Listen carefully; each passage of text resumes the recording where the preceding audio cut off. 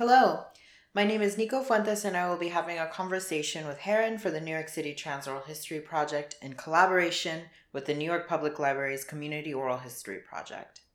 This is an oral history project centered on the experiences of trans identifying people. It is December 21st, 2019, and this is being recorded at Harron's apartment. Hi. Hey, How's it going? I'm good. How's the past week for you been? The past week has been interesting. I started it in New Orleans. I flew to New Orleans Sunday night to see a friend of mine who we used to date years ago when we were like different genders, but now they had just gotten FFS 3 weeks ago. So theoretically I was there to take care of them, but they're fine. So I kind of just went to New Orleans and had to keep telling them that we were going out of the house or going to Bourbon Street or like just doing something like touristy because they're just like living their normal life. Then on Wednesday night, I was stuck at first the Virginia airport because there was a snow squall in New York that I totally missed, but I still wasn't able to fly into Newark for it. Then stuck at the Newark airport for about 4 hours or 5 hours. I don't know. I didn't leave there until 4:30. I was supposed to be home by like I think 1 a.m. Didn't get home till 6:45. Normally wake up at 7 a.m. for my job, so I slacked my bosses just to say like, hey, so I can't work today, and then went to sleep when I normally wake up, and then had one day of work today. Yeah. Where do you work? I work at Vice Media. I'm on their life desk, which, what is life? Life is many things. I think they're still kind of working it out. But it's sort of like a lot of it's focused on healthcare, sort of like service content around like kind of almost like narrative how-to guides or like reported narrative life hack kind of adjacent content, which has been an adjustment for me because as whoever's listening to this can't see, but I've lived in my apartment for about 2 months. I still have boxes in the living room. So it's a lot of like, okay, what are the things I do actually know or can figure out or can dispense as advice to someone, because I'm not about to tell them how to make like a beautiful living room or I don't know, a delicious dinner for 8 or something. I've been working there for 3 months as one of the senior staff writers on that desk.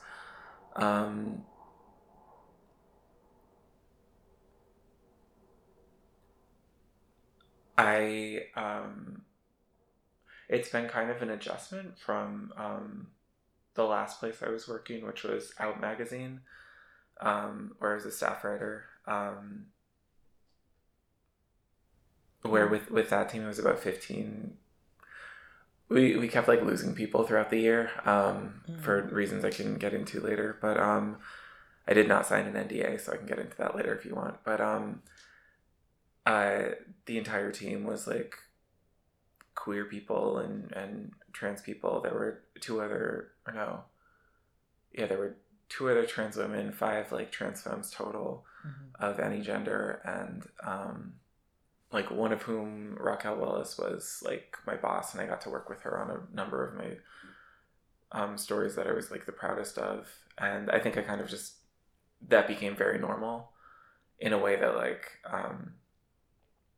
the idea that I could be in a room with only trans feminine people is just normal at this point. It's not like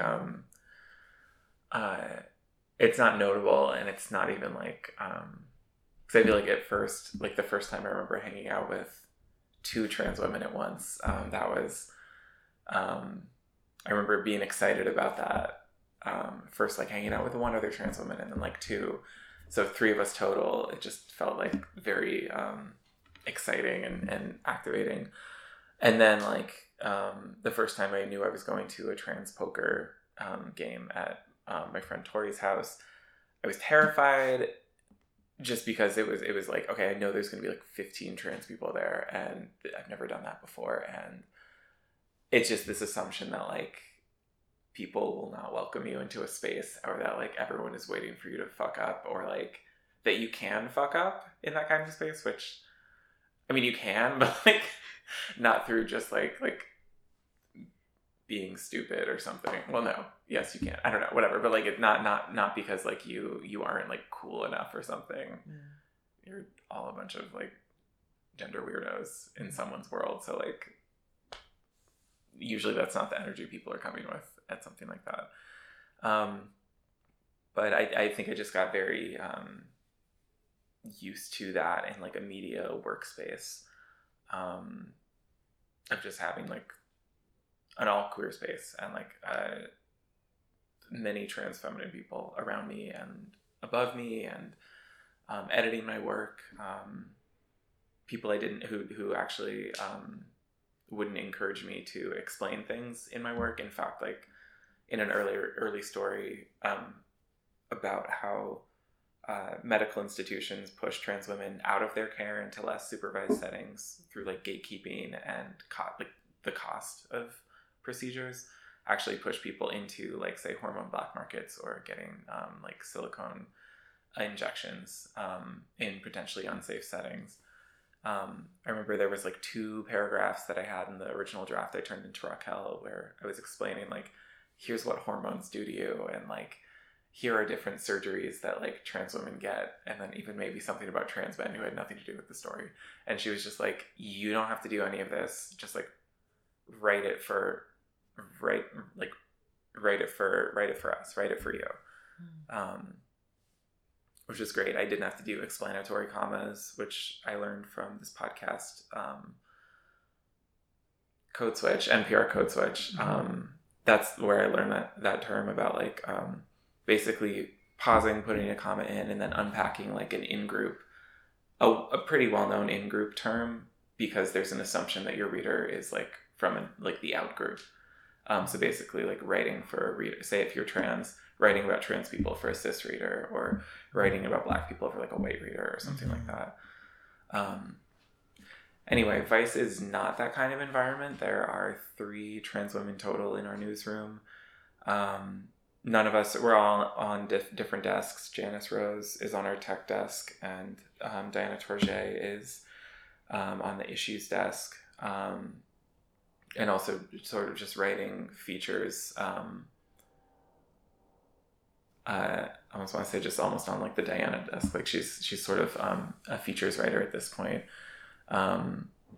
And so we don't like work directly together. We obviously sit near each other and can talk to each other and commiserate about anything. But it's definitely been an adjustment to write for like be part of like a cis women news team, basically. Especially one that's based around life and lifestyle. And it's not something I've figured out yet, but I am feeling a little bit caught between how do I write from my own perspective and draw from my own life's experiences in the same way that is welcomed on our desk, but in a way that doesn't feel I guess exploitative of that, either myself or like the communities I like come from, because I'm still like making like money from this. And so oftentimes I sidestep that problem entirely, and then just kind of have this almost like parody hyper version of a persona that I'm writing from, who like maybe like straight drag or something, which also isn't like, it's not an authentic moment, and it's like there's limits to it, and it's not always like a joy to that. Like it might be like a joy to write from that perspective, and then once I get edits back and actually have to like take it seriously, then I'm like, wait, I don't feel committed to this. I don't know why I wrote it this way. I don't believe any of this. What's going on? So I kind of haven't really figured out how to do that. And I think also lately I've started to wonder if I also have like trust issues with editors who aren't trans women who want me to write about trans women. Why? Because I just don't know what their motivation is. And I think working it out, I understood everyone's motivation. In general, it was that this is, can I do math? Like 30-ish, 25, 30-ish year LGBT publication that has like that legacy. So everyone there is invested in the idea of journalism by LGBTQ people.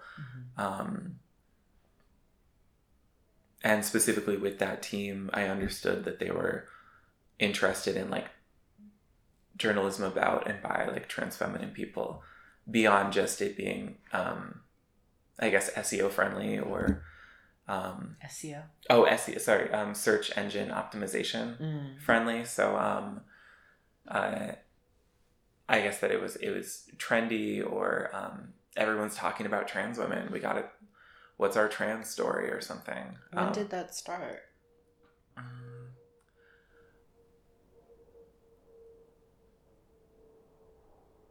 I started, I mean, I've definitely seen stories about, I feel like a lot of the,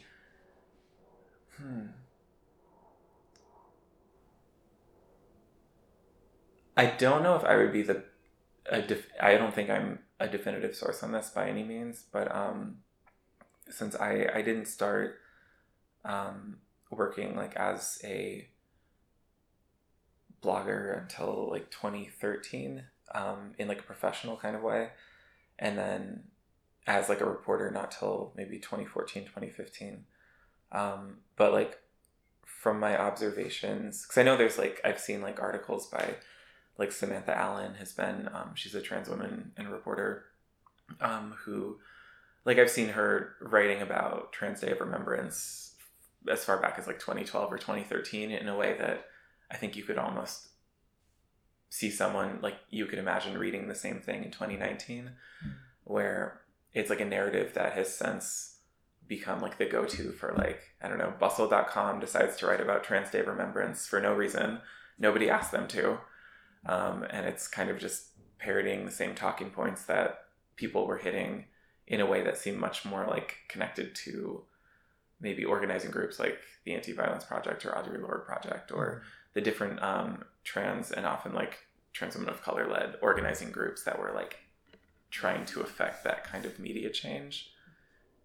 Is my perception on it. I still like, I don't think this is necessarily like totally historically factual, but that's definitely my perception, and definitely in like the 2014 to 2016 years, I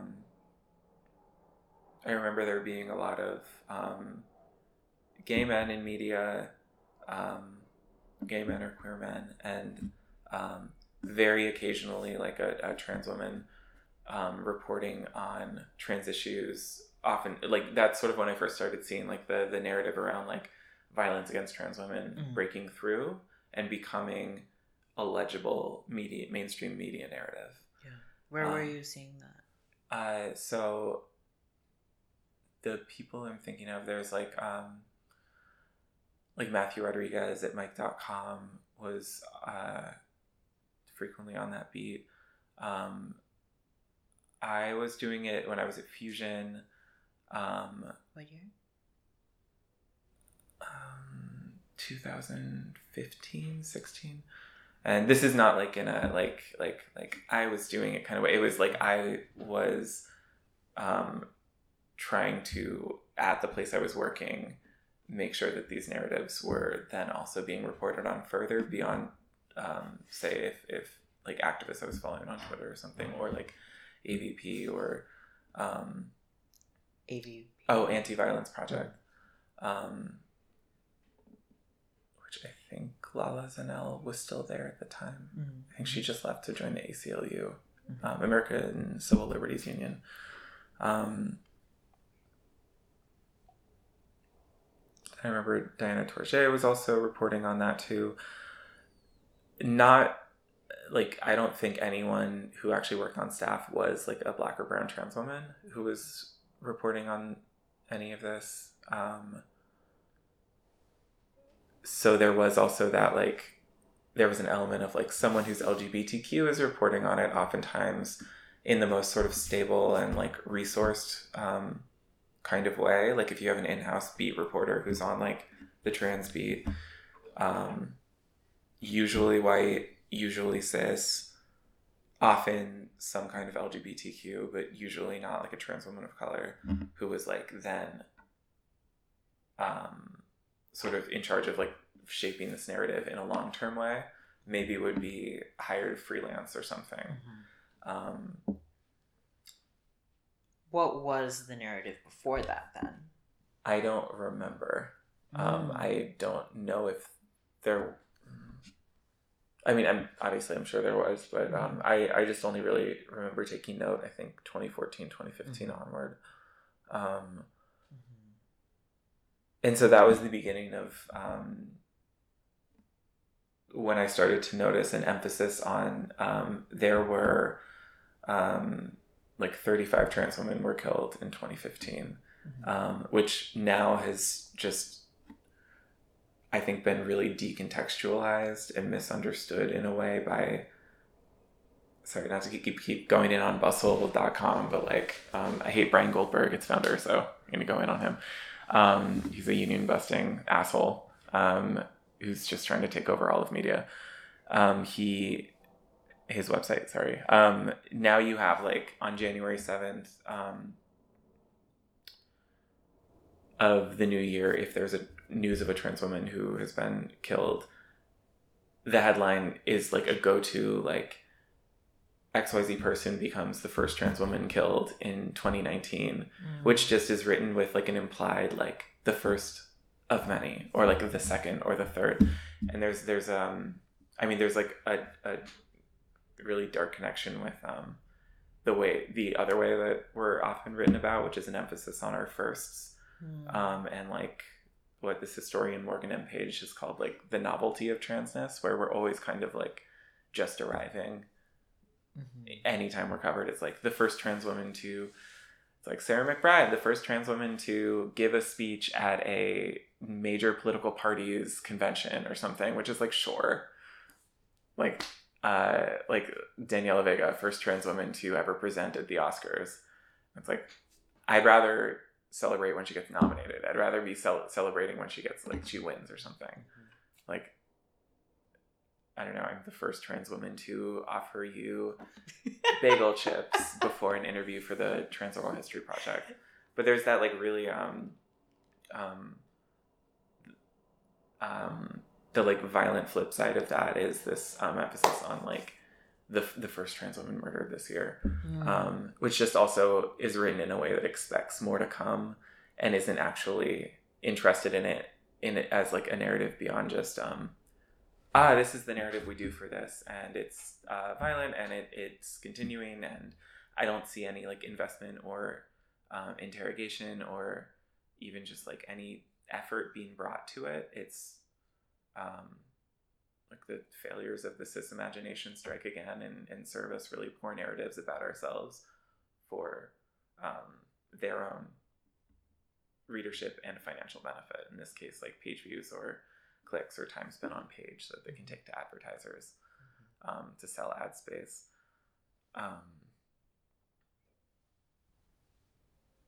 When I was working at Fusion in 2015 and 2016, which at the time it started as I'd say on the phone to people, it's like, because no one knew what the fuck Fusion was.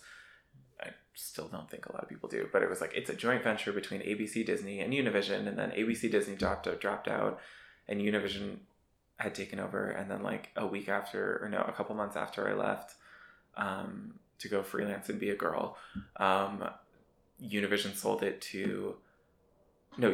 bought Gizmodo Media Group, which was broken up by Peter Thiel's billionaire-funded efforts with Hulk Hogan to take down Gawker, which he did. So they bought Gizmodo Media Group, they rebranded Fusion to Splinter, and then, like, sold everything to this e-commerce company called Great Hill Partners in 2019, and now they shut down Splinter, which was a politics site by the end of it. a year before the election, often a left-leaning politics site. I just think it's like a good encapsulation of like private equity and media, and how there's like the people who control everything in media just actually don't care about the thing that they control or the people who are working there. When I was at Fusion, I do remember, I joke about it, so I wasn't, I was still a boy when I was working there, and I didn't even, I mean, I had some sense of like gender trouble, but like was like, didn't have the sentient thought that I was a woman. But I look back at a lot of my work there, and it's like almost embarrassingly funny to me that like my framing in my head was like, oh, I'm like a gay man, so I have to use my platform as like an ally to trans women. I just am really interested in interviewing like Eve Lindley about playing Sylvia Rivera in like Tourmaline and Sasha Wurtzel's Happy Birthday Marcia, or like I just really want to interview like Maya Taylor about Tangerine and what's next, and like, you know, make sure that like the narrative, she gets a media narrative beyond just this one movie, and like, but that's just because like I'm an ally, like that's my investment, that's it. I just really want to report on the estrogen shortage because it's important. Or just there's so many interviews with trans actresses that I did, and was like very I just remember like consciously thinking like or like asking in interviews like and do you want me to say that you're trans in the headline, like how are you, like just thinking about things like that, and trying to not just like trying to correct mistakes that I felt were not serving the people I was interviewing in the rest of media, which was like, this trans actress like fell down the stairs or something, like just this focus on like this trans actress, and it's like she has a name, you could use it, you're interviewing her, so obviously like you think she's worthy of coverage, but none of that ever clicked for me, like why I was so like concerned about like trans women's media representation or anything. I just had my own rationalizations. I did end up leaving Fusion in 2016, coincidentally the same week as the election, presidential election that year, like 3 days later. And also coincidentally 4 days before like my entire desk and like a third of the company was laid off, which obviously isn't good, but I do remember thinking like, fuck, I would have gotten severance if I just like, instead of like had to go my own way. But I didn't know that I was doing that in order to like transition that consciously or with that clear of an intention, but I do remember thinking that like there were things I was exploring, or like growing my hair out or changing how I'm dressing or just like embodying myself differently, that I knew I couldn't do there, but it was never as clearly focused as like I am a transgender woman or something, until it suddenly like that clicked in like early 2017, and then it was just like clear as day, and began audaciously asking for immediate she her pronouns for my friends 24 hours later. Going back to something you mentioned briefly, was that you started off by blogging. What were you blogging about, and what years? So all through like middle school and high school, I like had, I think LiveJournal was like the first like social media. I guess Neopets was there, but like, and like Gaia Online, but which is actually the first website I met a boy through off the internet. Wow. Yeah, very awkward date in 2003. He worked at the high school in the summer, and like we went to go meet up. I was like 14, I think. Yeah, 14. I walked like 3 miles to the high school in my town, and then like we just sat side by side, and I ate a sandwich, and like nobody talked, and like then I just went home. Gaia Online. I don't know how. Can you explain it just very Gaia Online? Gaia Online was a website where it was similar to Neopets, if that's a more familiar reference point to whoever's listening, but you had an avatar who was kind of like an anime sprite, and you could dress them up with you would I think do mini games and just to earn coins, and then even just pass the time and earn coins. It was all just one of those coin collecting, and then you spend it on outfits or accoutrements for your character. Very familiar. Yeah, and or you could go to there's the forum and talk to people as your characters, and I don't know how I met someone who was also from Holden, Massachusetts, but somehow it happened. Wow. Yeah, and we didn't fall in love, surprisingly. And he's my husband to this day. Come on out, Pete. So LiveJournal. Yeah, so LiveJournal, I think in 8th grade I started using it, and it was just for the 5 years that I was using it until the end of high school. No, until college started. It was mostly just me and 10 to 20 people I knew from school. Or maybe it even just started with less than 10 of us. Basically just blogging for each other, because the way LiveJournal I remember was set up was it was sort of similar. It was similar to Tumblr. It's you had your own LiveJournal, your own blog, and then which you would generally post text in it. YouTube didn't exist yet, so it was 2003 I think when this started. So I was just thinking I'm sure there was a way to embed a WMV file or something, but it wasn't really you were sharing songs or videos. You were sharing song lyrics if you wanted to post a song, or you had you could write what your mood was and what your song you were listening to was.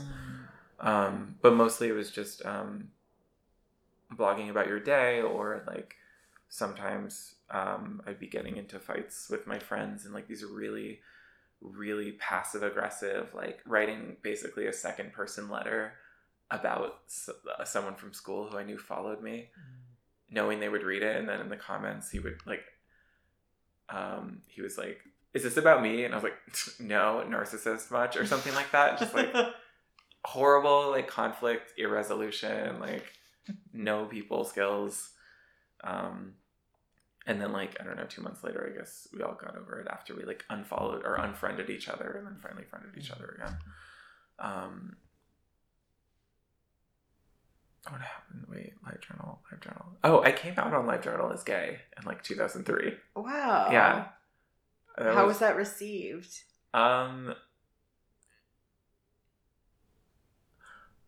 Positively. I mean, it was just it was 8 people I knew who were directly reading it, and then 5 goth girls from around North America or something who I met through different LiveJournal groups, and then I joined there was some LGBT groups and stuff that I was the communities. Generally fine, I think. And then I remember people from school, it was sort of I put it out there. I didn't there was no school, Facebook wasn't a thing, MySpace wasn't a thing yet, or at least it wasn't with anyone I knew if it was there. So it wasn't there was a broadcasting to the whole school, but it was I think I understood that it was out there. Oh yeah, AIM was sort of also another sort of AIM and Facebook together, or sorry, AIM and LiveJournal together were sort of disseminating information in the summertime when you weren't all in school together. I think it was as well received as it could have been. I mostly just hung out with this what's it called? Kind of multi-circle Venn diagram of the theater kids and the art kids and the stoners and the goth kids and the kids who hung out at the coffee shop after school kind of contingent at school. And so I didn't have to often, like, I didn't often spend a lot of like time with, I guess, a lot of the kids. I mean, there was like definitely like negative incidences and stuff, or just like people being assholes, but and one teacher who like on Day of Silence, is that a thing people still do or What is did? that? It was this thing that like the Gay Straight Alliance at my school would do every year, I think in April or March, where it's actually like a really ineffective like form of protest, but it was like a whole day where to protest I guess the whatever, not to knock like, or like, we didn't make it up or anything, but it was like not to knock like the efforts of teenagers, gay teenagers in like the post Matthew Shepard years, but like it was like you would just be silent for the day, and I think wear all black and maybe have like a rainbow like ribbon on your shirt, and I think carry some sort of leaflet with just like information on why you're silent, and just to protest. I don't know if it was just like cultural homophobia or I don't remember it being super pointed or specific, but I do remember on that day, like there was some math teacher who like handed out his own like pamphlets also to the students who were being silent about like how like those homophobic like faux stats around like, you know, domestic violence among like queer couples. And that's how I learned the term anal fissures, because this like pamphlet this like very religious man was handing out was saying like men who have sex with men, like they get anal fissures and like contract HIV, and they all die when they're 35. Just like all this like negative programming. That was the only, I think, like school official who was like antagonistic in that way. There was a protest of a male student we knew who like had worn a skirt or something for the day, and I think he was like taken out of school for the day. So then like 20 of us wore like skirts over our clothes, which we like checked in the dress code was like technically in dress code because we were still wearing pants. Wow. So I remember some teachers were very like, I don't know, flustered and frustrating about that. But live journal. I went off on a tangent there. Sorry. Early political protest. Everyone in skirts. I just wanted to wear skirts. No, I joke that I cycled. I was like a fake goth and a fake emo and a fake scenester. I was just like doing different subcultures for like, I didn't know about the music. I just wanted the eyeliner and like the girls' jeans and like trying on identities just to like be able to like wear girls' clothes. What you mentioned, Matthew Shepard, was that somebody that was like really present as a figure at that time for you? Not like in a personal way, but I remember that like MTV had this special called like Anatomy of a Hate Crime, which I think was a dramatization of the Matthew Shepard story.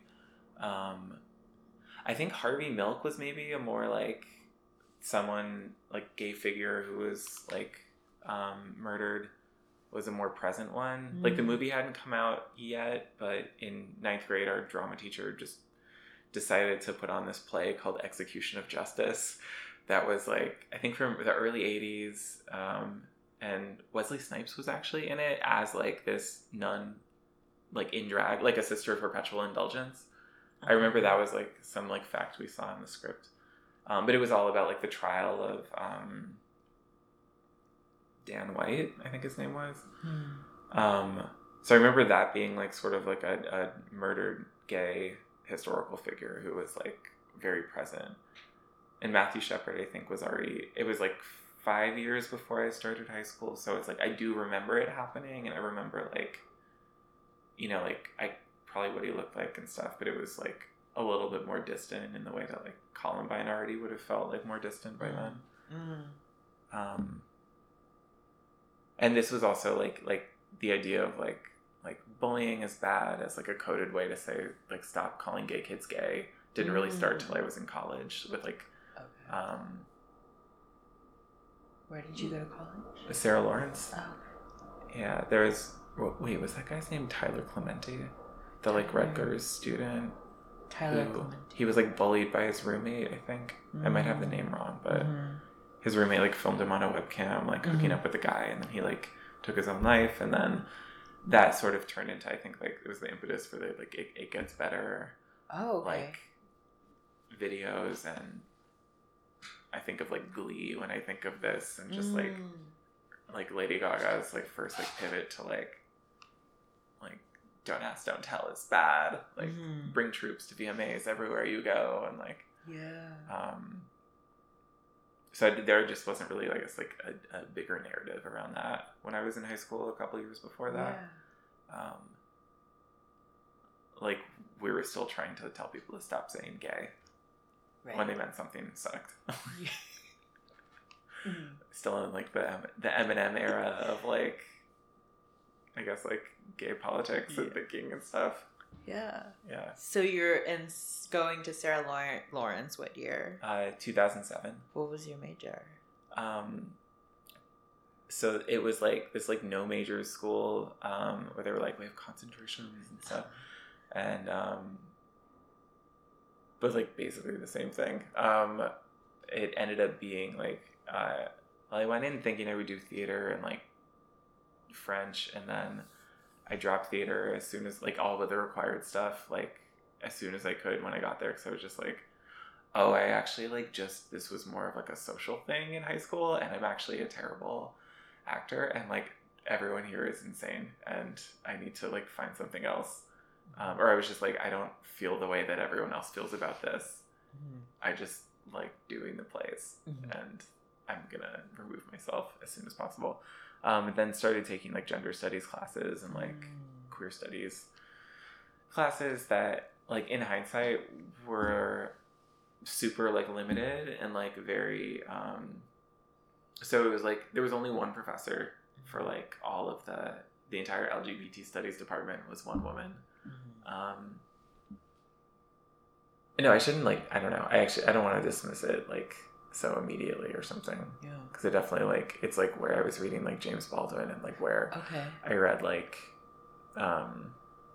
texts that still stuck with me, and like what there's like the Lavender Scare, which taught me about the Lavender Scare. It's like the Purge in the State Department in the post-war years. There's George Chauncey's like Gay New York, which was like really, you know, there are those like books you read and it like changes the way you think about, just like changes the way you think like afterwards. So like that book was all about the thriving gay social world or worlds from like 1890 to like 1945. And was it till the 60s? No, I think it stopped at like basically World War II. And the whole point of the book, as he says in the beginning, is like to disrupt the like Stonewall narrative that tells us that before Stonewall we were hiding, we were isolated, we were all internal. It was like three eyes. It was like there's the narrative that says we were all isolated from each other, like living in isolation, that we all had internalized homophobia and like hated ourselves and hated gay people, or whatever other words we would like also throw in there now. I think it was like still very like gay kind of focused analysis.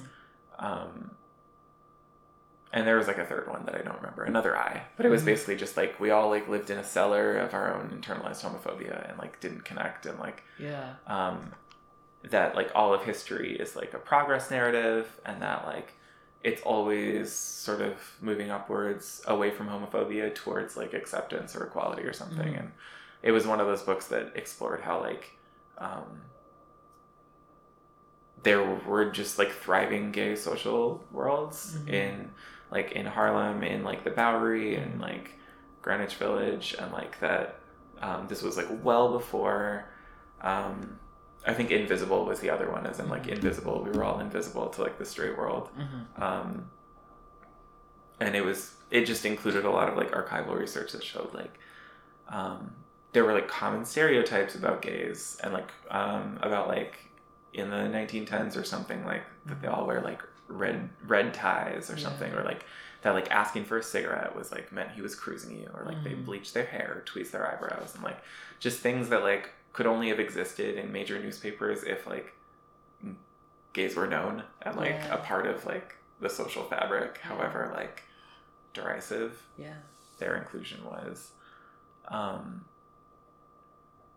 And then also I think that book, and there was also this one by not Crispin Glover,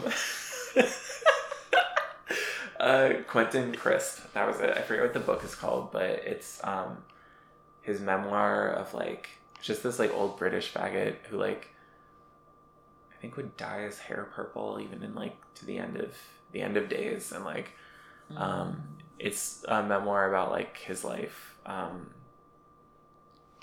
as like a younger kid and then up to like in World War II, and kind of just showing how like World War II, it was like actually a great time to be gay, and like in the UK where he was, and I saw similar like books and narratives around that in the US, because like all the men were at war, and so like women and gays just kind of like had this different kind of like access to different roles than they were used to. Like women could go to work, gays could just go like fuck in public a little bit more. It was a bit like of like a Twilight experience. And then it slipped away, and then in the post-war years everything became very, very regressive and rigid gender-wise again. Wow, so a lot of significant queer theory and history that you were encountering. Yeah, and there's a friend of mine who I met maybe like 4 months in was like really fundamental for that. His name was Spencer Barnett, and like I remember the first time he was 2 years older than me. I walked into like the pub, which was the name of the like one of the 2 or 3 places to get food on campus, and like walked over to where there were tables, and I saw him and my friend Tyler, who at the time was like on week 2 of like a 7-week lifting her dyed black hair to like bleach blonde platinum. So she was like white roots, like yellow for 3 inches, red for 4 inches, like brown for 4 inches, and then like sort of still black on the tips, or maybe the reverse of that. She got through it. I remember seeing them and I was just like, oh, they look mean. And then I met them and I was like, I was right, but like they were my friends. Wow.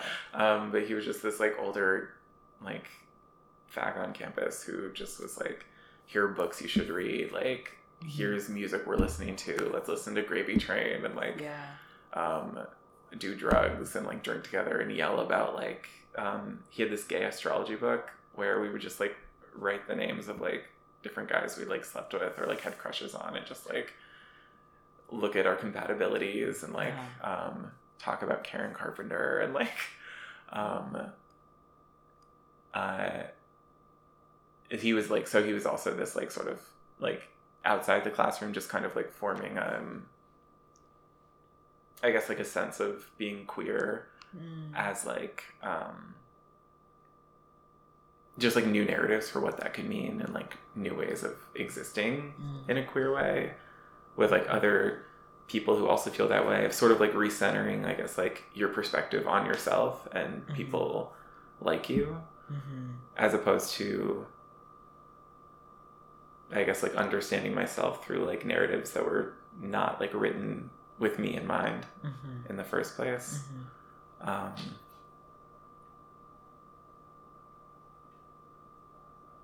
Yeah, he ended up dying in like 2008 from a congenital heart issue. So I only knew him for like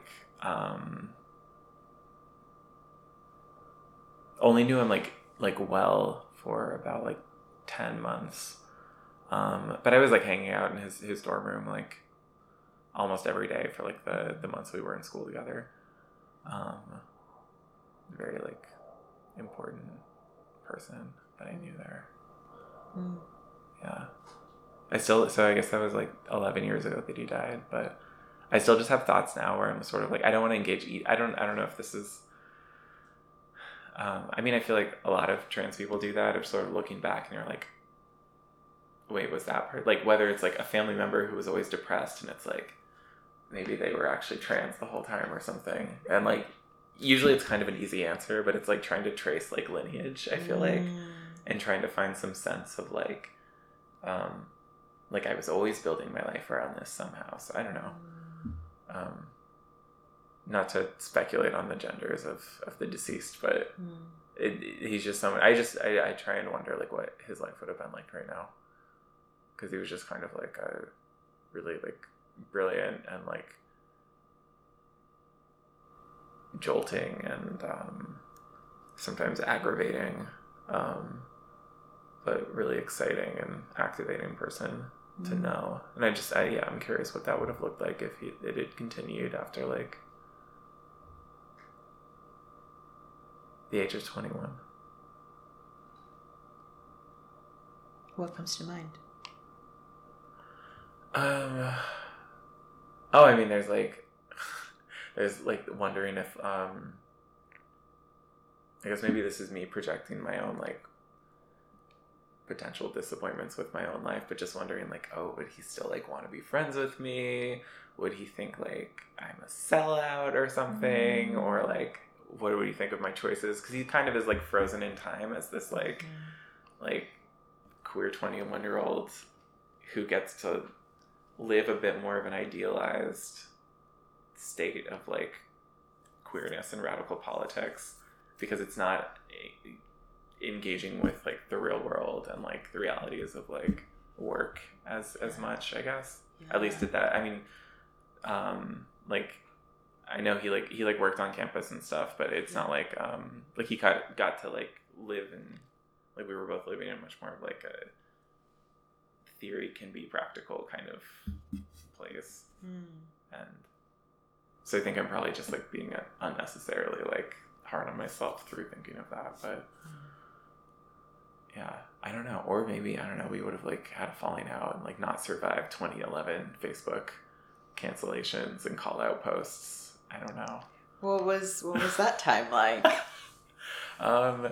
What is a 2011 Facebook cancellation? I honestly like I just like got in a relationship with another at the time, like both of us were gay guys, but are no longer either of us that. But I got in a relationship with someone and just kind of like dipped out and was this like gay guy who lives with his boyfriend and they have a dog. And like it's a weird period to look back on because of how just like what like my desires were at that point. But like I think of in regards to Facebook and stuff, I just remember like it like a bit of I think like on the surface level it was like a whole lot to see like all the time, and like in groups or like just on the walls, like people I knew just were like or like tangentially knew through going out, or like I guess like picking fights with each other and like sort of exposing like problematic behavior in a way that didn't always necessarily like sometimes seemed like warranted. Sometimes it was like, wait, do you just like not like this person and like need to create like two camps or something? And then also like then seeing that on Tumblr in this way that was very cyclical, where like you see someone continually call everyone else out and then get to this like zenith of power of call outs, and then suddenly it's just like called out themselves, and then you never see that person again. In this way that like just like watching that was sort of like I remember feeling very sort of like this just keep happening. It's like the same thing keeps happening over and over, and like but then it just keeps repeating. I don't really know what to make of this. I'm just kind of like, I could be voyeuristic or not, I don't know. But I think on some level it was like, so I remember like sort of scaling back on Facebook and just kind of like focusing on like offline life a little bit more. But then I also do think in that there was some sort of like retreat from like community, or like retreat from like difficulties or conflict or accountability or something.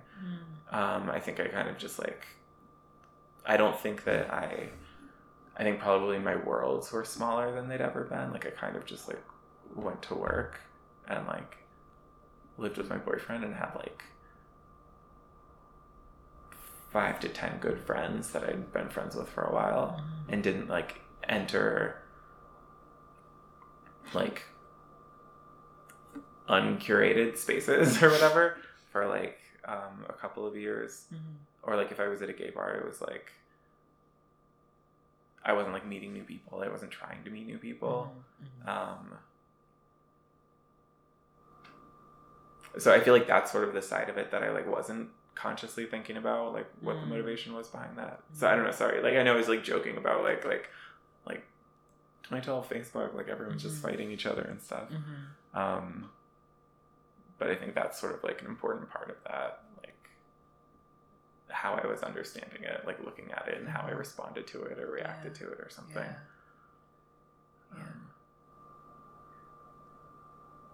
I think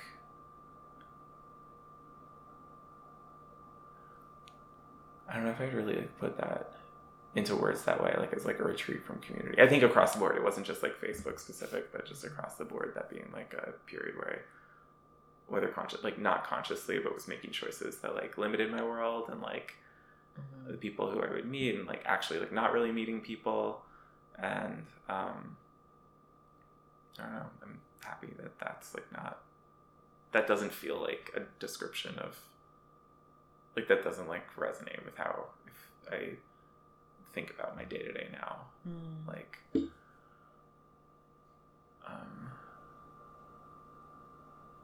I think about like the people who I've been spending a lot of time with, and a lot of them like I've only met in the last year or less, and that I like meet new people through people I know in a way that I just like wasn't always the case. And that's been like a really good feeling about like, I don't know, it's been like one of my favorite things that's come out of like transitioning is just this like engagement with myself, and also like engagement with like placing myself and contextualizing myself with other people. Where we don't like necessarily like have anything in common through being trans, because trans can mean anything and also nothing, but like and like I don't know, I definitely also know people who like aren't like communal about it and are sort of like very individualized about it, and like so it's not like that's like inherent to transitioning or something, but I'm really happy that like the people who I like have tried to model myself after like sort of imbued the importance of like that sort of social knowledge sharing and just like, I don't know, making space to like be with other people like you in that way. So you're in Sarah Lawrence, you're reading a lot of books about queer theory. You have this really profound friendship. At what point did you start writing?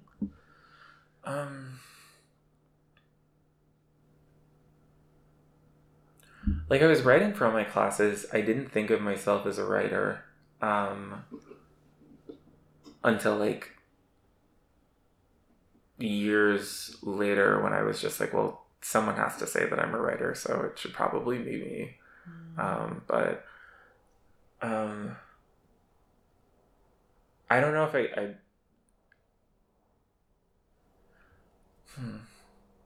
I remember like Facebook and then later Tumblr was like, I just had like a lot of fun on Facebook in like a recreational kind of way.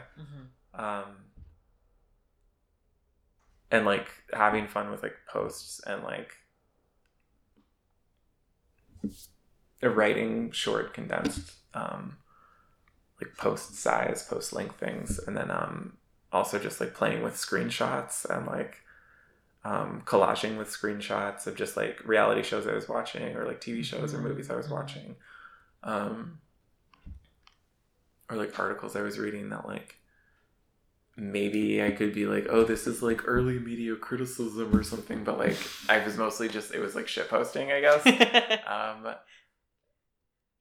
Oh yeah, just like a lot of like America's Next Top Model screen grabs just like flew through my head.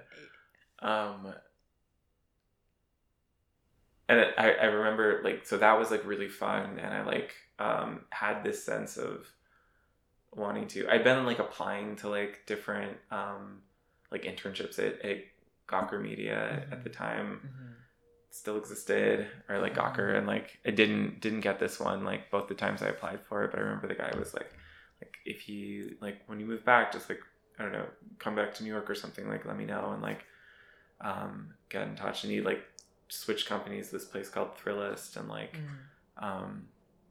he still was like I applied for an internship with him then, and that's sort of like how I then got into like copywriting. Sorry, but like to talk about like writing and stuff. So I was like writing and researching a lot, and like more of like an academic kind of way of like not interviewing people, but much more just like reading text, synthesizing ideas,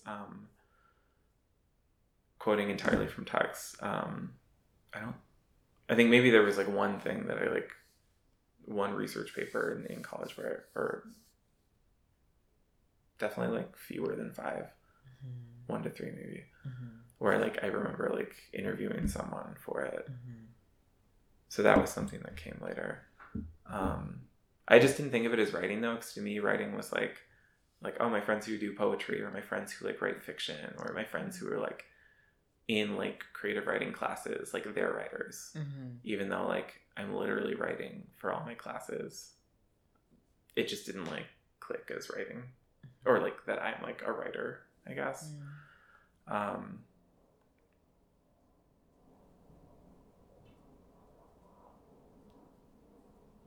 And then I think there was, so I guess like there's always something about like the audience response and audience relationship of something like a Facebook post. That was like a big driving thing.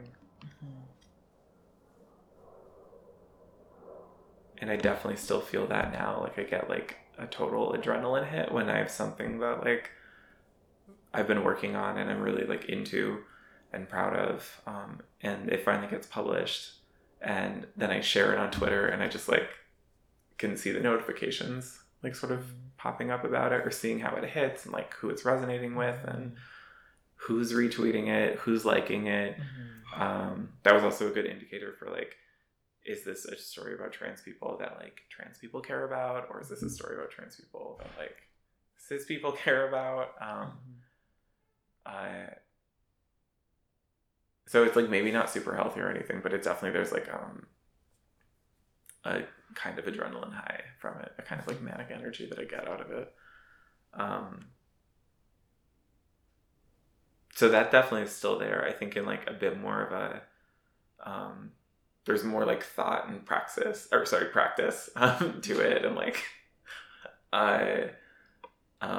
more of an ethical standing behind it, not just sort of like people respond if you do the thing, get the response is good. But I think like figuring out like what kind of response is how that's shifted now into like, I still like crave response and attention, but like in like hopefully a way that meets terms that I'm hoping a piece registers with people. And then I was like a friend who I made through one class, she was running some kind of like online magazine through, I think, the Women's Studies grad program, and like she like asked me to write something once a month. So I remember like writing, like I think that was like the first times I was outside of a school setting, kind of like getting the chance to write like kind of like pop culture takes and musings and stuff.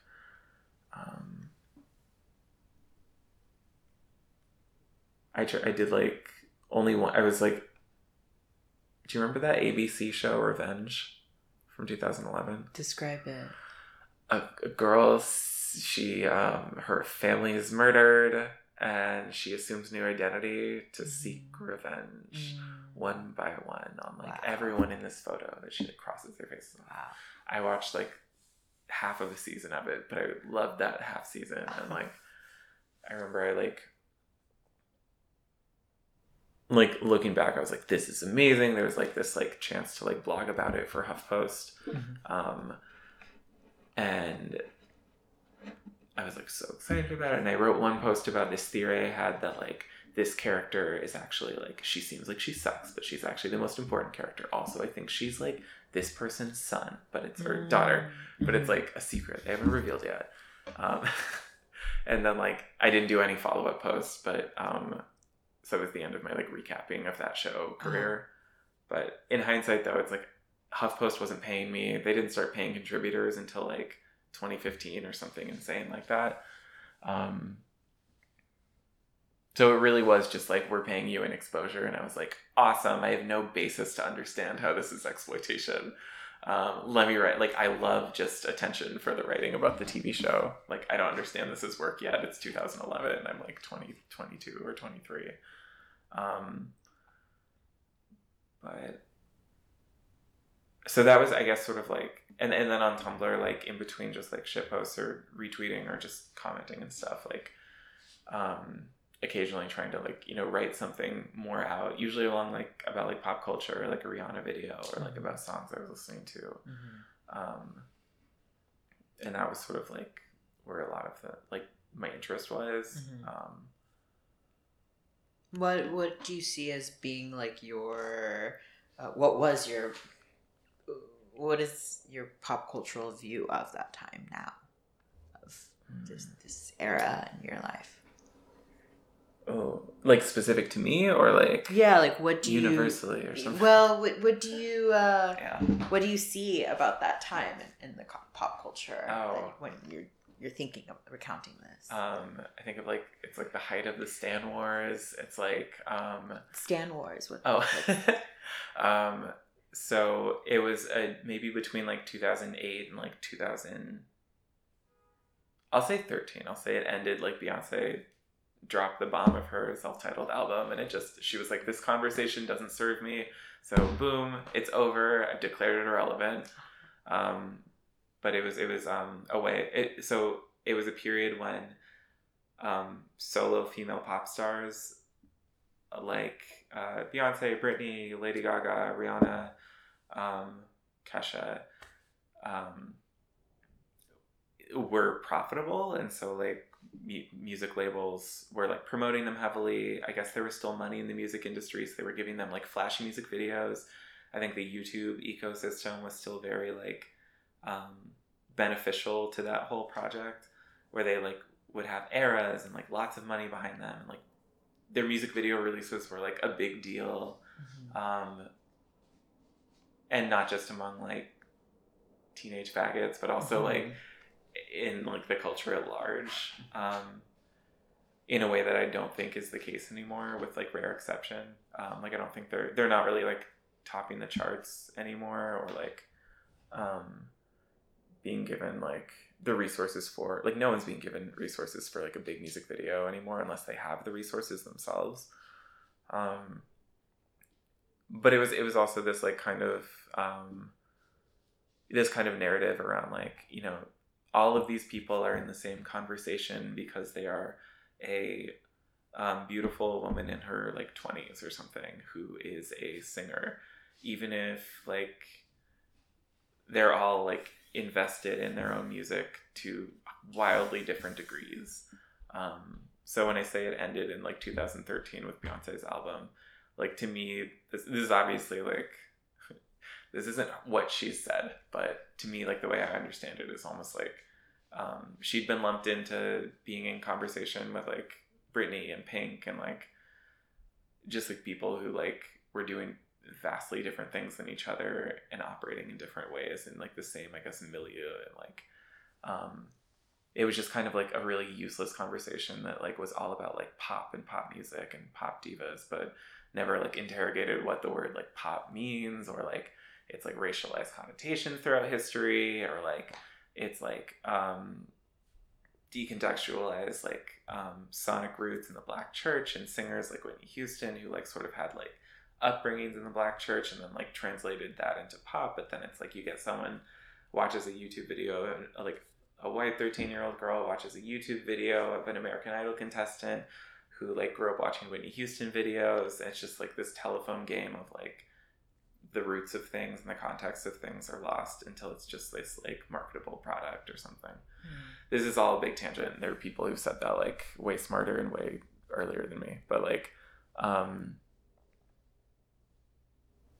I think it was like a really fun time to be like young and gay, but also I don't think that it was a very like limited kind of moment for probably like the people involved and stuff. What?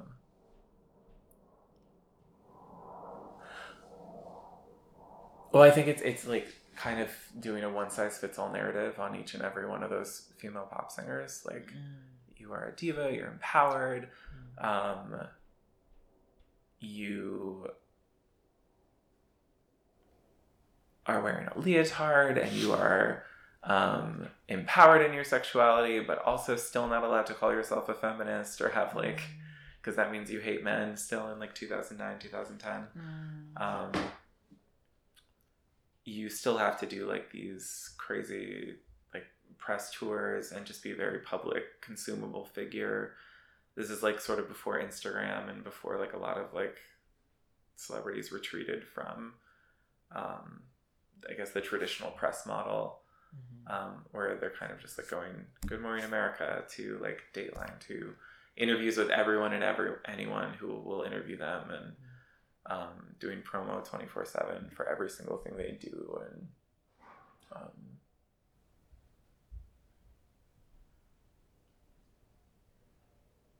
I don't know, maybe people got a high from it in like a gigantic universal scale of like me getting a high from a tweet promoting an article getting retweets, but I'm sure it was also like could potentially like monstrous place to be amidst all that success, like Amy Winehouse or someone who or Whitney Houston, who's like that kind of attention like kind of destroyed them, or like locked them in a place where they could destroy themselves. So do you think that the fun for gay fans ended after that time? I think it's just like it's maybe like an age-based thing. Like, so then I look on Twitter now and it's like it's there's still the same like very enthusiastic like faggy stan armies who were like Dua Lipa, no, like Ava Max, or oh no, they're like all into K-pop now too. Those are also like, yeah, the K-pop groups like BTS. You don't want to like I don't have any thoughts on BTS period, but like thank God, because I think that saying anything about BTS that the BTS army wouldn't like would be a death sentence on the internet. I still they're all still there. I think it's maybe just like reduced itself back to just the same core like super fans who would have been doing this in any era. And maybe there's something about like the age too. I think a lot of like teenagers are always invested in this because they maybe have like less time that they're spending on like, they maybe have fewer responsibilities in the world, so they have lots of time to like be a pro bono defender of a celebrity they'll never meet.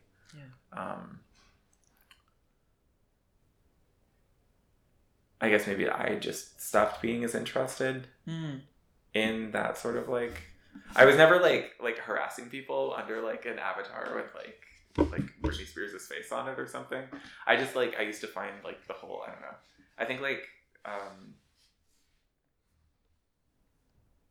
I used to find it interesting and funny and like fun as like a sort of like just like too old to actually like be in it kind of observer. And like when I was younger, was like always really into like pop music and like watching music videos, and like still remember seeing like a Paula Abdul video and like this greatest hits CD compilation flash across the TV in '95, and just like was like, I don't know what this is, but Paula Abdul straight up, like just like reminding myself of this phrase so I didn't forget it. So if like when I went to a jukebox at like a restaurant with one, I could like remember and put it on or something. I think a lot of that was like this like projected displaced like femininity. Like I don't find myself as moved by like pop star aesthetics in the way that I like once did. Of just sort of like watching like an endless like catalog of music videos where like a like beautiful, very feminine woman is like singing or miming singing to a song or something. Like it used to like captivate me in a way that it like doesn't anymore, I guess. So I feel like there was some sort of like using it as like a, like, you can, like, I'll watch you do this or something. I think there was some element of that.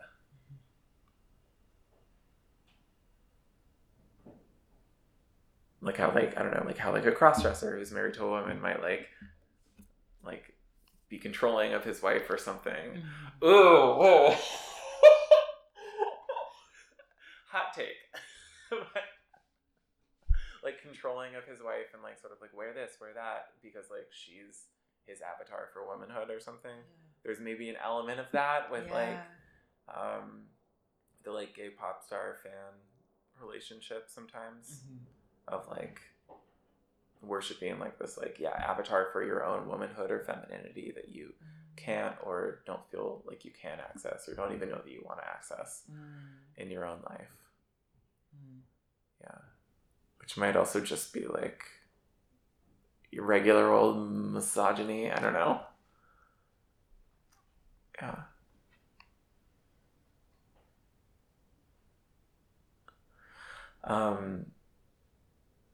Also, I worked at MTV and like blogged about pop music and like pop music celebrities for like a year and a half, and like I definitely like sort of lost my ability to like and like the interest in like discovering new pop music in the same way.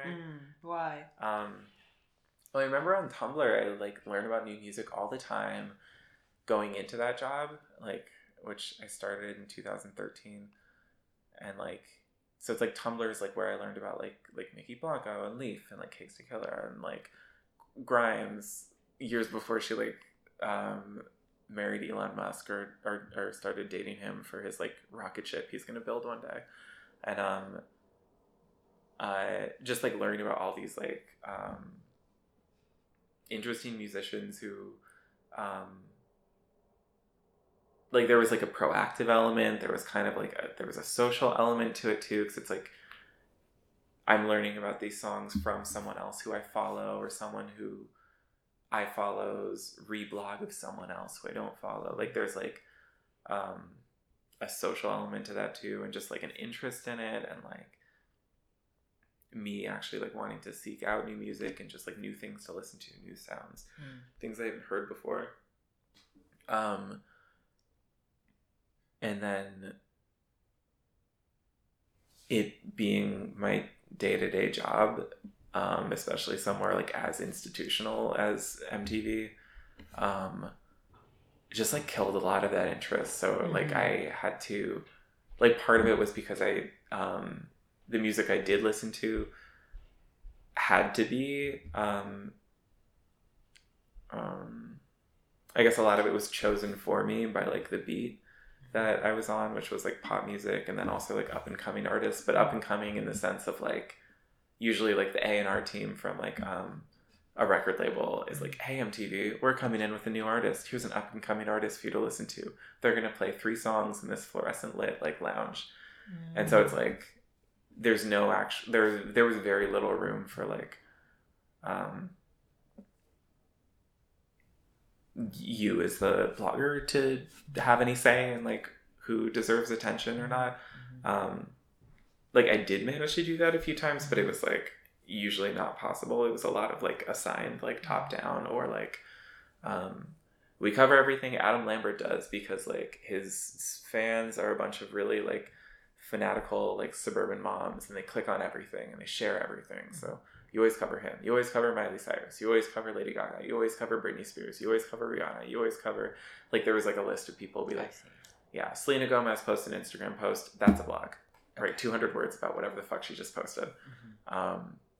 Because it was like sort of trying to manipulate that like fan interaction for, or I guess like exploit or leverage it for the page views that automatically blogging about someone would bring to the site, I guess.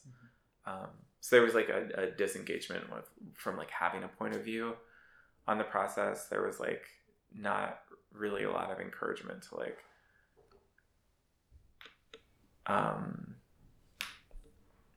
I guess bring new sounds to the table, or like maybe unknown artists who didn't have a lot of clout or like a record behind them.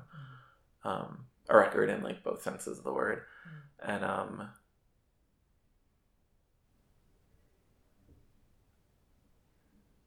I think also just so like then also to be good at my job, I would like, you know, be listening to things that I knew I could write about or I should be writing about or things I should be familiar with. And then I think also when something becomes your job, it like any of the like magic or fun that was or a lot of the magic or fun that were in it kind of get sucked out. Yeah. So if I'm like listening or thinking about music all day, even if it's not like music that I would always like 100% want to listen to outside of work, like the second I get home, it's like I kind of almost, I don't know, I don't want to then spend all night like doing like an unpaid version of what I was doing at work all day.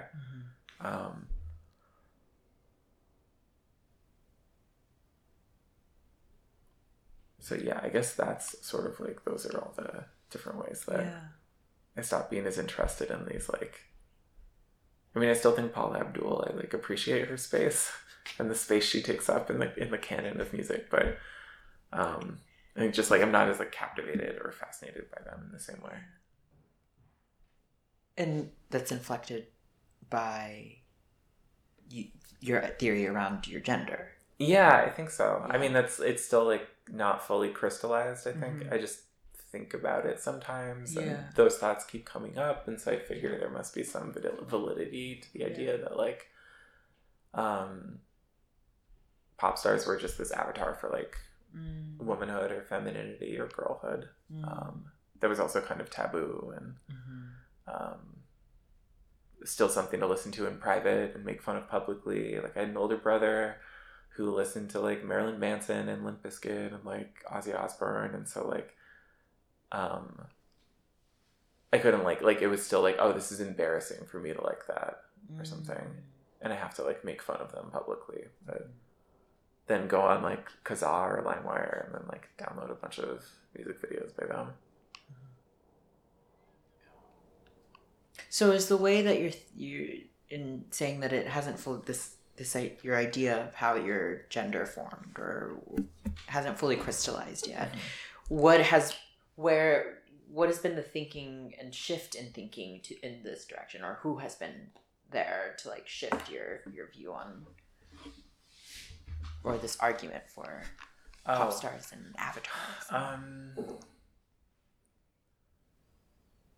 I would say I see a lot of parallels with like so like I don't have like the sissy crossdresser sort of pre-transition like background to it, or like a nightlife drag, like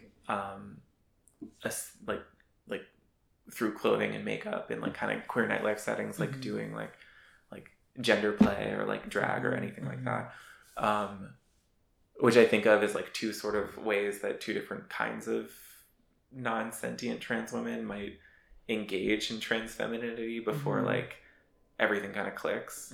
Not that like obviously you can be a trans woman and a drag queen, you can be a trans woman and a cross-dress, like you can be anything you want to be, but I think it's like sometimes almost like this gateway, or it's like a more socially sanctioned way of exploring this like thing that you haven't even fully realized. But since I don't sort of have, so it's like reading like Tori Peters, she has this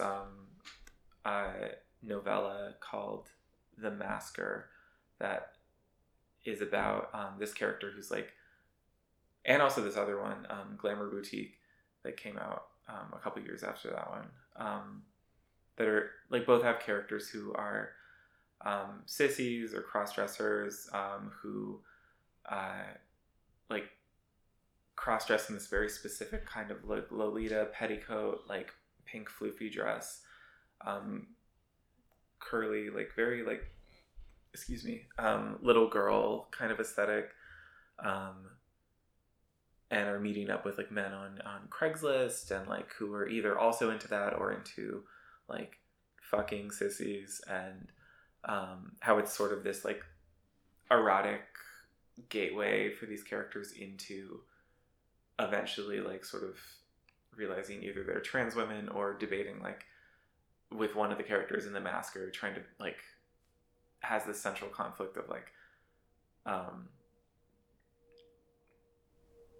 I'm meeting all these this like cross-dresser trans women, transvestite, and plus like maskers, like convention in Las Vegas, and she meets like, she's not really fully out yet in her regular life, but she's sort of maybe considering it. She like spends time with the trans women there, and there's a lot of like internalized trans misogyny in the way she like describes the trans women characters, talking about like evidence of their surgeries and just like talking about like trans like women who've had like transsexual surgeries, period. Mm-hmm. Because she's in this headspace where it's like she's kind of like choosing between like, well, the reality of being a trans woman isn't that sexy compared to like the erotic sort of limited like stunted space of like staying in this like total just like fetish role play space. Anyway, yeah, that's a great book about this. But so it's like hearing about that, and then also hearing from other trans women about just sort of like what their gateways into this was, or even like having friends who like were drag queens and then like either had a hard pivot when they came out and just were like, I'm not a drag queen anymore, I'm a trans woman, maybe still worked in nightlife, but were like it's like drag was like their steps into it. I guess maybe I've just been like curious, like, okay, well, I had to have had like some sort of gateway into this, or like some like safe zone in that way, or like some analog to that, but I didn't have those. So I think I've been trying to like pinpoint like what was my socially sanctioned way of like feeling womanly or feminine or something. And I spent a lot of time like watching movies or like listening to music, watching music videos, oftentimes with like, I don't know, just like beautiful women in them in a non like sexualizing way, because I like not like I was ever sort of like, I'm like, oh, I'm attracted to her or something. So I feel like that seems like a plausible theory to me, that was maybe like sort of some like safe zone to like engage with all that or feel like indirectly embodied or something. So vastly different than earlier narratives in the time that you were talking about, where Lady Gaga is a prominent figure and it's a narrative of Born This Way. Yeah. Oh yeah, the like Born This Way moment. That was a moment.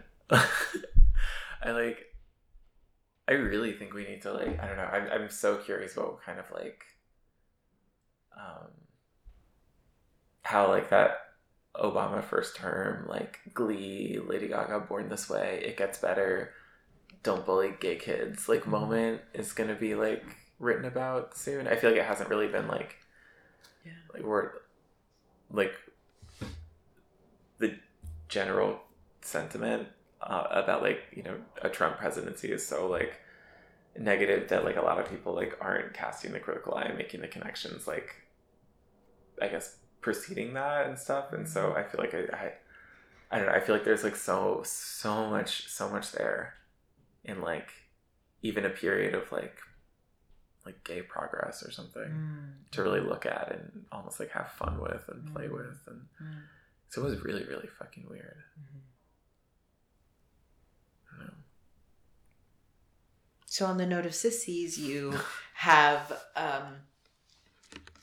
very publicly did a book criticism on a book, I believe. Sorry, I didn't know where that was going. I was like, what did I do? Oh no. You very publicly, I was like, oh no, what did I do? You wrote a book criticism. Yeah. Of a memoir by Jacob Tobiah called Sissy. What was the why? So my interest in doing it, so I feel like it can read like a bunch of different ways. So to explain like the review, it's sort of like part book review of this book that, to get it out of the way, I didn't like the book. I didn't think it was a good book. And then I approached the review as like, it's also sort of an essay on the trans memoir and kind of like putting it in context in a canon that it belongs to, and like sort of the memoirs that the like I guess legacy it like is published out of. And I chose to frame it that way because in reading the book, it didn't seem to me like the author had actually done that reading, or it seemed to be as aware of like the decades or even like over a century of like trans memoir writing that, or like trans memoir and like first person literature that precedes them in their work. So it was a bit of, I mean, I guess that's like kind of shady and just sort of like, well, you didn't do the reading, so I'm going to do the reading to do the reading. And like, but like, I really wanted to make sure that it wasn't like personal. Because I mean, like, first of all, I also don't know Jacob.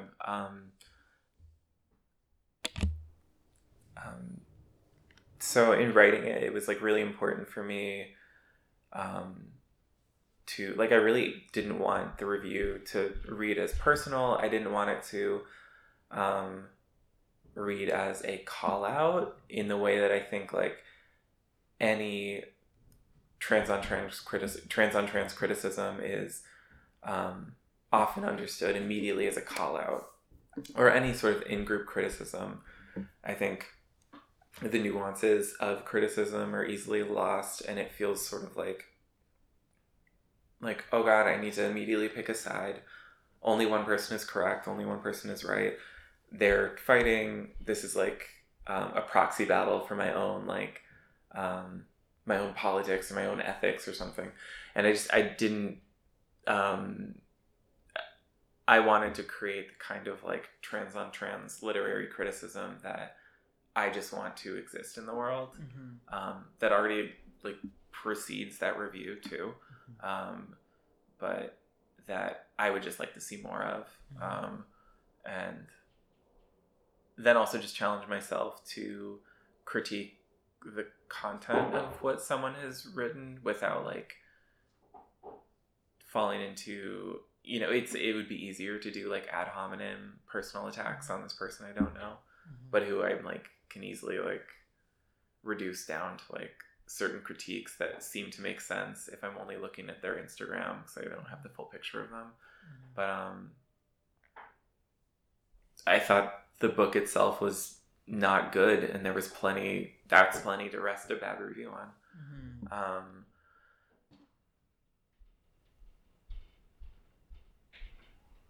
I think mostly, I mean, like that's a piece that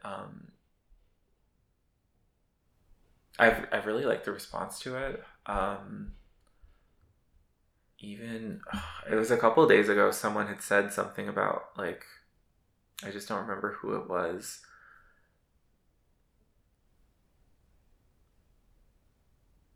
Yeah, I don't remember who it was, but someone who was trans had said that like, oh, I remember who it was. It was like a writer who I know had said something about like, oh, this other person who I like saw, like, by the way, said something like, you know, passed along basically like positive words someone had about that piece, or that it was good, which made me feel good because it's a lot of like trans people are passing along like their response to it to me. So it makes me feel like that tells me that I like maybe accomplished what I set out to do with this, that it's like being read by people, that it's being read by the people I want it to be read by first and foremost. And that also it's like moving them to the point that they feel the need to like tell me like, oh, that was great. Because like it's actually, I feel like it's more common that like if you like something, like just I don't usually like, I hear a lot more I don't know, like I write things all the time and usually don't hear anything about it. So like if someone's like going out of their way to give like a simple compliment, I'm like, oh cool, this is like a good sign about that.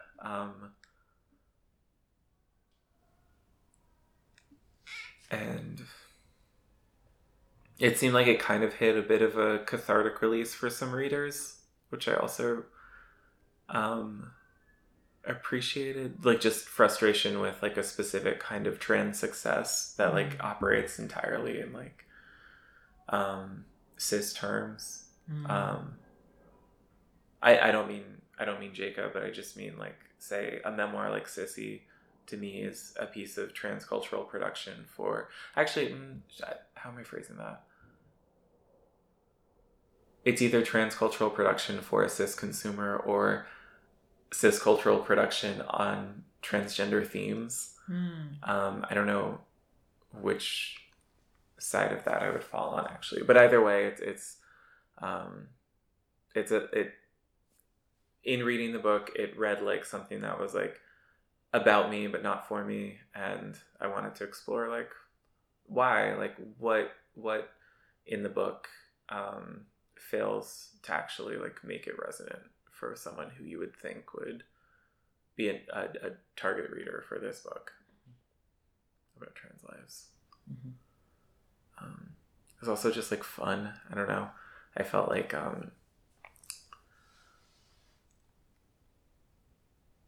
it was just like kind of fun to be cunty and like but in like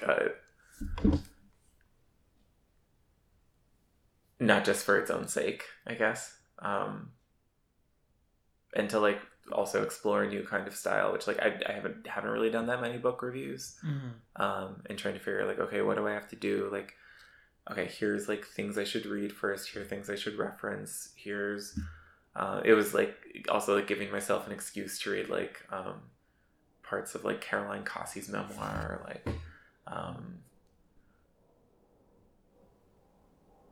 like to learn more about like Lily Elba or something, or like the research part of it was really fun too. Yeah. And to feel like I walked away with like knowing like, okay, like actually can understand how to place like a creative work in like a conversation it belongs in. So I'm not just sort of like sitting in my computer like spewing out a take based on like my first like knee-jerk reaction.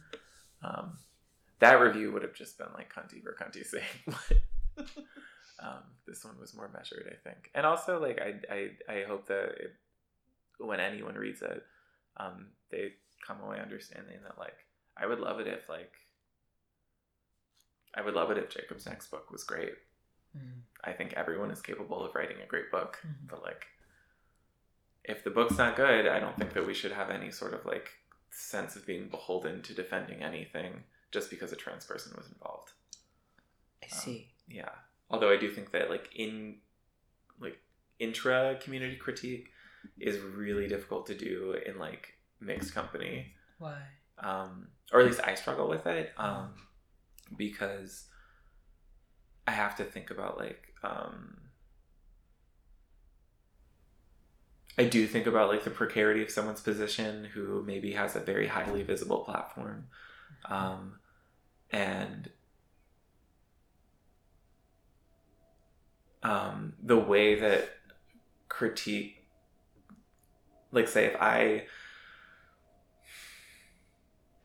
really like Trace Lissette a lot, so I'm using her as an example purely because I don't feel this way. But I'm like, if like say like Trace Lissette, I don't know, like made an Instagram post holding an assault rifle with like Pete Buttigieg and was like Pete Fleet baby or something like that. I don't know, just like something like super stupid and frustrating for so many reasons. And like I like wrote like some like op-ed like why Trace Lissette is bad now or something for Vice.com.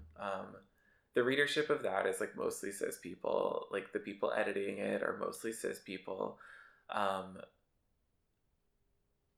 It's not like necessarily the best. Like I would feel like kind of fraught about necessarily writing that for them because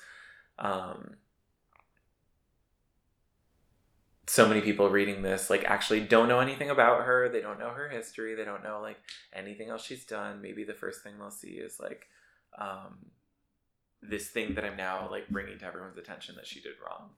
And if the goal of why I'm doing that is just to make sure that everyone knows that she did this wrong thing, then like that's maybe the most appropriate venue. But like if the goal is like can you actually like, am I invested or interested in like you understanding why this is not great or something?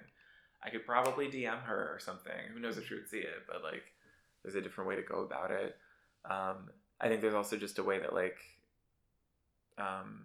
launching an intra community critique within like a professionalized like news platform kind of space. I think it's different if it's like on like social media where it's like the power differentials of platforms and everything, and like if like I have an elevated platform through being paid money by a media company to write for them, and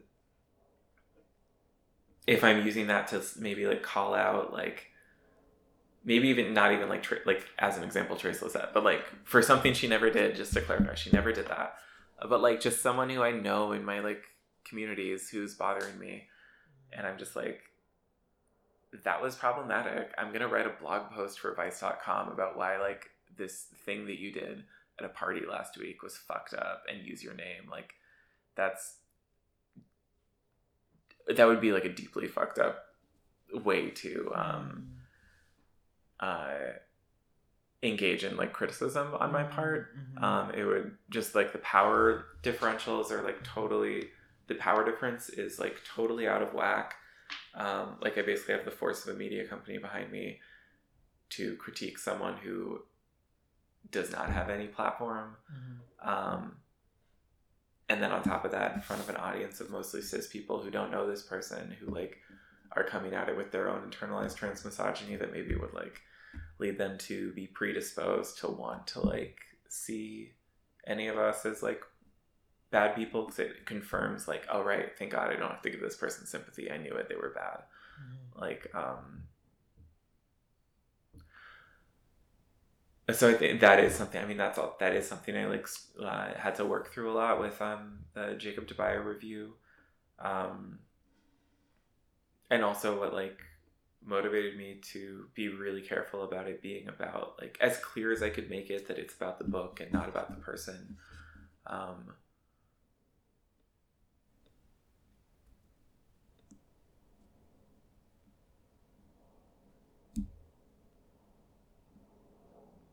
Because I don't know, I feel like there has to be some kind of like productive, constructive point to say like criticism like that. Not across the board. I think if someone has like really unethical behavior, they deserve like an appropriate like criticism at an appropriate level or like power level that they're operating on. Like I'm not trying to like turn into someone right now who's like thinks cancel culture is bad and like you should just be nice to everyone. Like no, I think that like critique and calling out are both constructive methods of addressing conflict. But when I'm getting paid by a cis media company, by a straight media company, to potentially engage in like addressing conflict in that way, or like critiquing something or a body of work by someone or a piece of work by someone, it's tricky. I don't know. Yeah. And making sure like, am I doing this because my straight bosses love a queer catfight, or am I doing this because like I have something to say about this piece of work or about this thing that happened in the news that will bring some sort of like something constructive can come out of this being written about by me beyond just like improving ad sales numbers for the company I work for.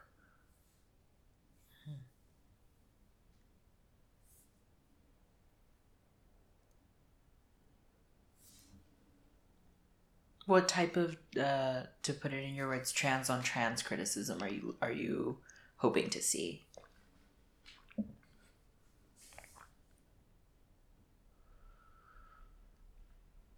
Well, I guess first I would like to see more books and movies and TV shows and albums like by trans creative people receive the resources in order to exist on the same sort of like distribution levels as like the kind of work that does get mainstream like press and criticism. And then if that's there, I would like to see like the work engaged with by critics from all backgrounds, but also engaged with by trans critics and trans journalists and trans writers who might be more adept at contextualizing some of the work in the context that they were written or recorded or filmed out of.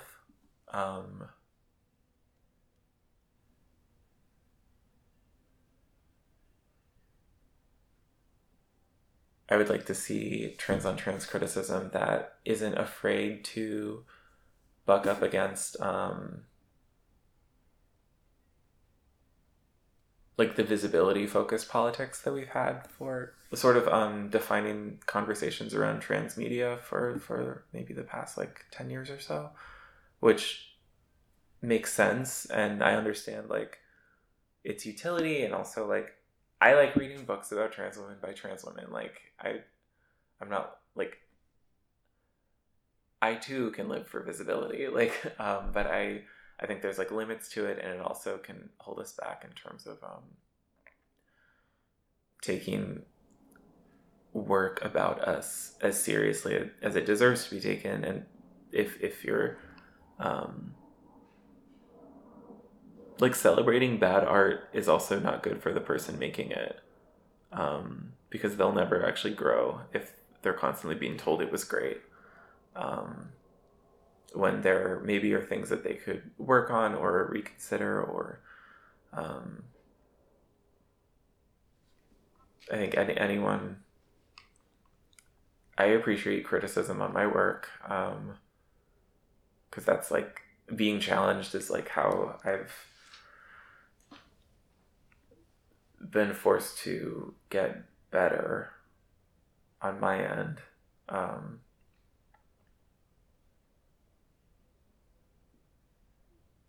So I just think that criticism is it can be like a very productive exercise, and also an exercise, a loving exercise, a caring exercise, and one that anyone who makes something should hope to receive in the world, because it means that people are actually taking your work seriously and not just like patting you on the back because of who you happen to be, I guess. What is the risk if there isn't any trans criticism?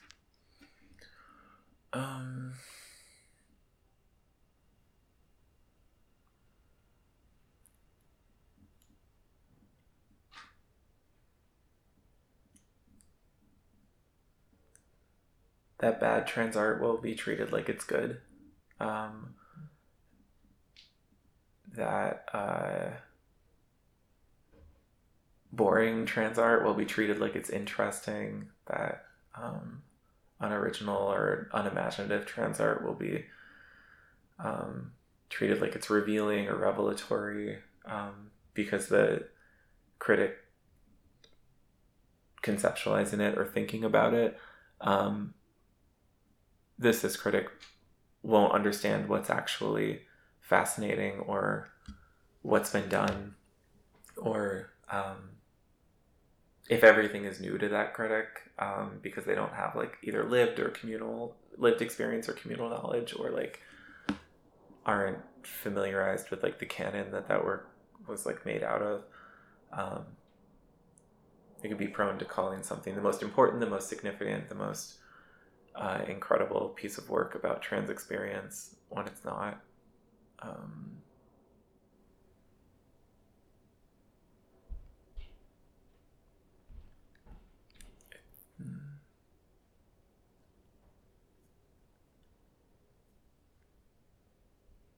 I guess also the flip side of all those like kind of negative statements is also true then. Like, good trans art will be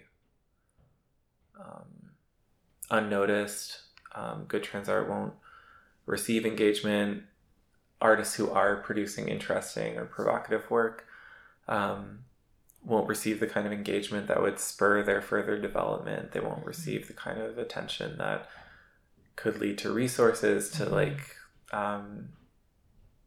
help them continue developing their work, possibly leading them to stop making work.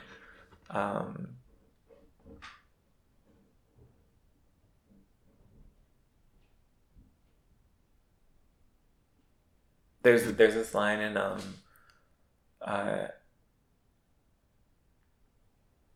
it's not out yet, but my friend Tori's book that is coming out next year. I think she'd be fine with this, but there's like, yeah, I think she'd be fine. There's this line in it about how every the characters are trans women in Brooklyn. There's some line about how like every.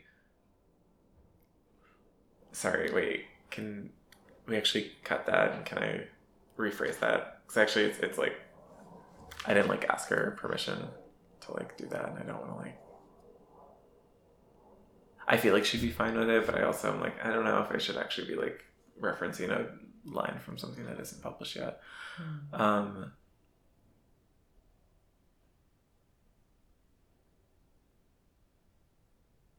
Should I just like sort of like pick back up kind of, or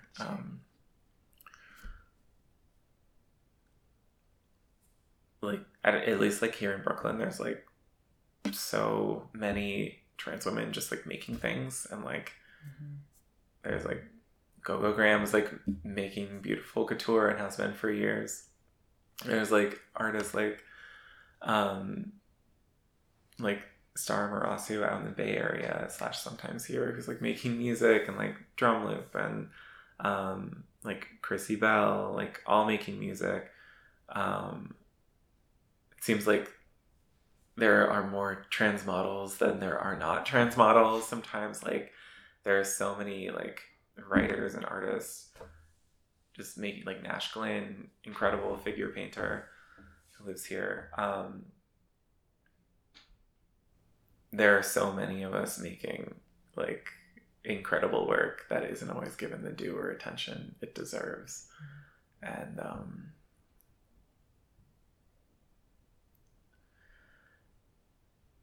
I don't think it like has to be this way, but I think that we're the only ones who like notice the work oftentimes, or like have the ability to like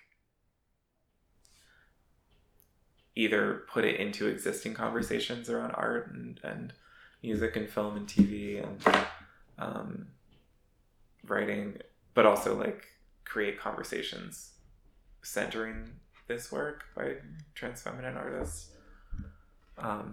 So I think that's what's lost too in not having trans on trans criticism supported and resourced. So we're about out of time. Okay. Is there anything that you want to say that you feel that you didn't have an opportunity to say?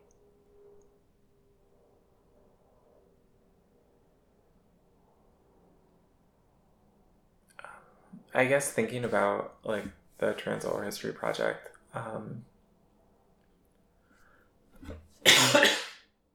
excuse me. I think about just like how important and fundamental